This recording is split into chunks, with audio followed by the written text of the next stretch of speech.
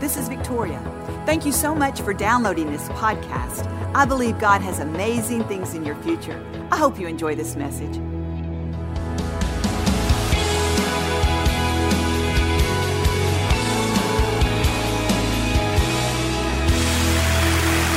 I just want to talk to you today about being an extravagant giver.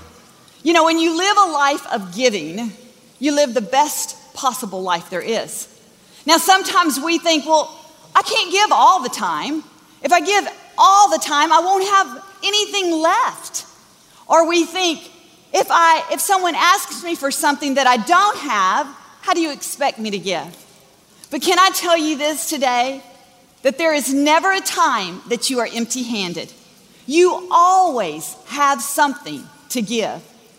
In the book of Acts, Peter and Paul were walking to the temple to worship God. It was a time of day where everyone came to worship at the temple.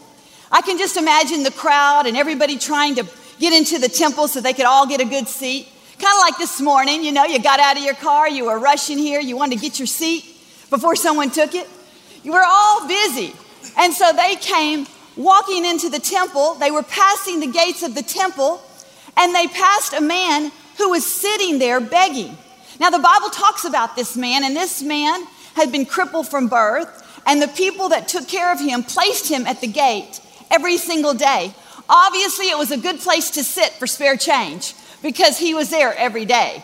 I'm sure if it wasn't a good place, they would have moved him somewhere else, right? So he was there that day begging, believing that he was going to get what he needed for that day, have enough money to take care of himself and the people who helped him. Well, this particular day when Peter and John were walking past the gate, he hollered out to them. And he said, hey, I need some money. He was begging from them. And I can see Peter and John, they're probably having a good time, a good day. It was a good day for them. And they kind of felt their pockets. Maybe they got their money bag and they realized, I don't have any money. And, you know, it would have been easy for them to say, well, buddy, you know what? I'll catch you next time. You know, I don't have any money right now, but I'll catch you next time. Have you ever done that? Someone asked you for something you didn't have, and you think, wow, well, I have. Okay, I'll admit it, I have. I was sitting at the light, parked in my car at an intersection, and I was just sitting there minding my own business when this man, I saw him walking to all the cars, and he was begging for money. And so I reached into my purse and I started looking for some spare money. I didn't see any money, no change. I began to look in my console, no money at all. And I saw him getting closer and closer to me, and I felt bad because, you know, you always want to give something to him. I didn't want to deny the man. So I grabbed my phone and I started talking on it. I was like, yeah, you know. And so when he passed my car, he didn't even know I saw him. I didn't have what he was asking for. So I just ignored it.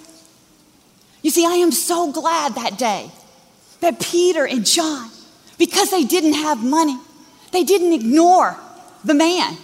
See, Peter realized I always have something to give as long as I have the power of the Most High living in me.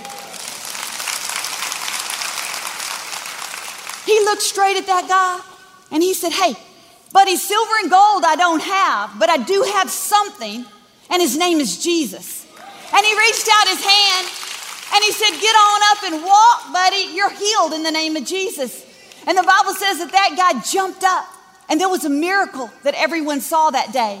He began jumping and leaping and praising God. Listen, Peter realized he was never empty-handed. You may not have exactly what someone is asking you for, but do you have a hand to pick up your neighbor? Do you have an encouraging word to put someone on their feet? You know what I learned that day that I grabbed my phone, tried to ignore the fact that I didn't have what that man needed? I realized I do have something. I have the name of Jesus.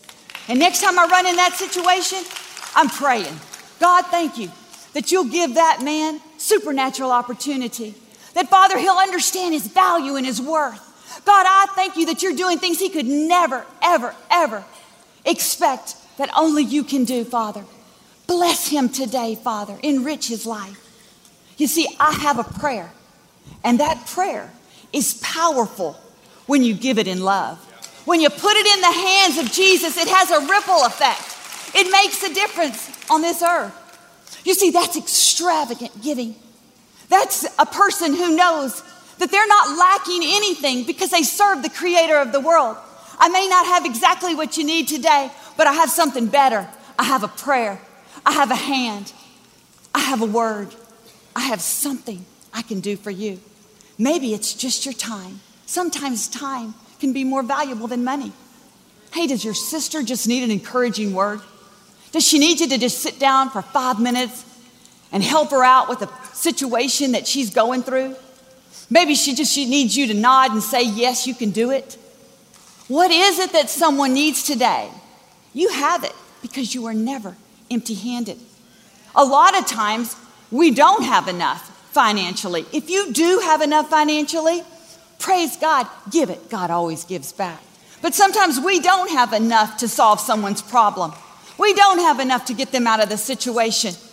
There was a young boy in the Bible. He packed his sack lunch one morning. He decided he was going to go see Jesus. He put 5 loaves of bread and 2 fish in it. He thought, this should take care of me at least for the afternoon when I get hungry. I had a good breakfast, but it'll take care of me this afternoon. So he was standing in the crowd watching Jesus.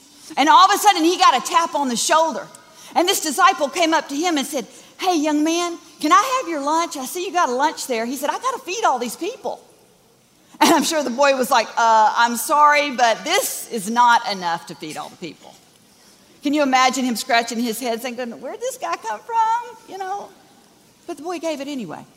The boy said, maybe I don't have enough, but let me just see what would happen. And that day, the disciples took that lunch and put it in the hands of Jesus. That little bit wasn't enough, but in the hands of Jesus, it fed 5,000 people that day.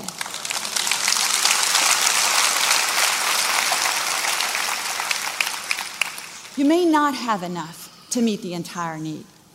You may not have enough to solve the problem. But can you share your lunch? Can you give a little? Can you do what it takes to help a friend? Listen, we need to have this abundant mentality because I believe when we put our little, no matter what it is it a smile? Are you holding a door for a stranger when you walk through the door first? Are you just letting your light shine? I believe when we begin to put our little in the hands of Jesus, that's when we're going to see miracles. That's where we're going to see the blind see, the cripple walk, the lame jump. We're going to see relationships mended. We're going to see the ripple effect of what we have given to Jesus effective on this entire earth. You know, when we give, no matter what it is, how great or how small, that giving serves and helps others. But do you know really what that giving does? It powerfully transforms the giver. Do you want to transform life? Do you want to live at your highest level? Do you want to see God do things not only in your own life, but in the lives around you? Be that extravagant giver. Have that mentality of, I'm never empty-handed. I've always got something to offer. And watch God take your little and make it into a lot. Make it into much. Thank you for listening to the Joel Osteen Podcast. Help us continue to share the message of hope with those all over the world. Visit joelosteen.com/give hope to give a gift today. Thanks for listening to the podcast. Be sure to subscribe so you can get all of the latest messages. Know that we pray for you. God bless you.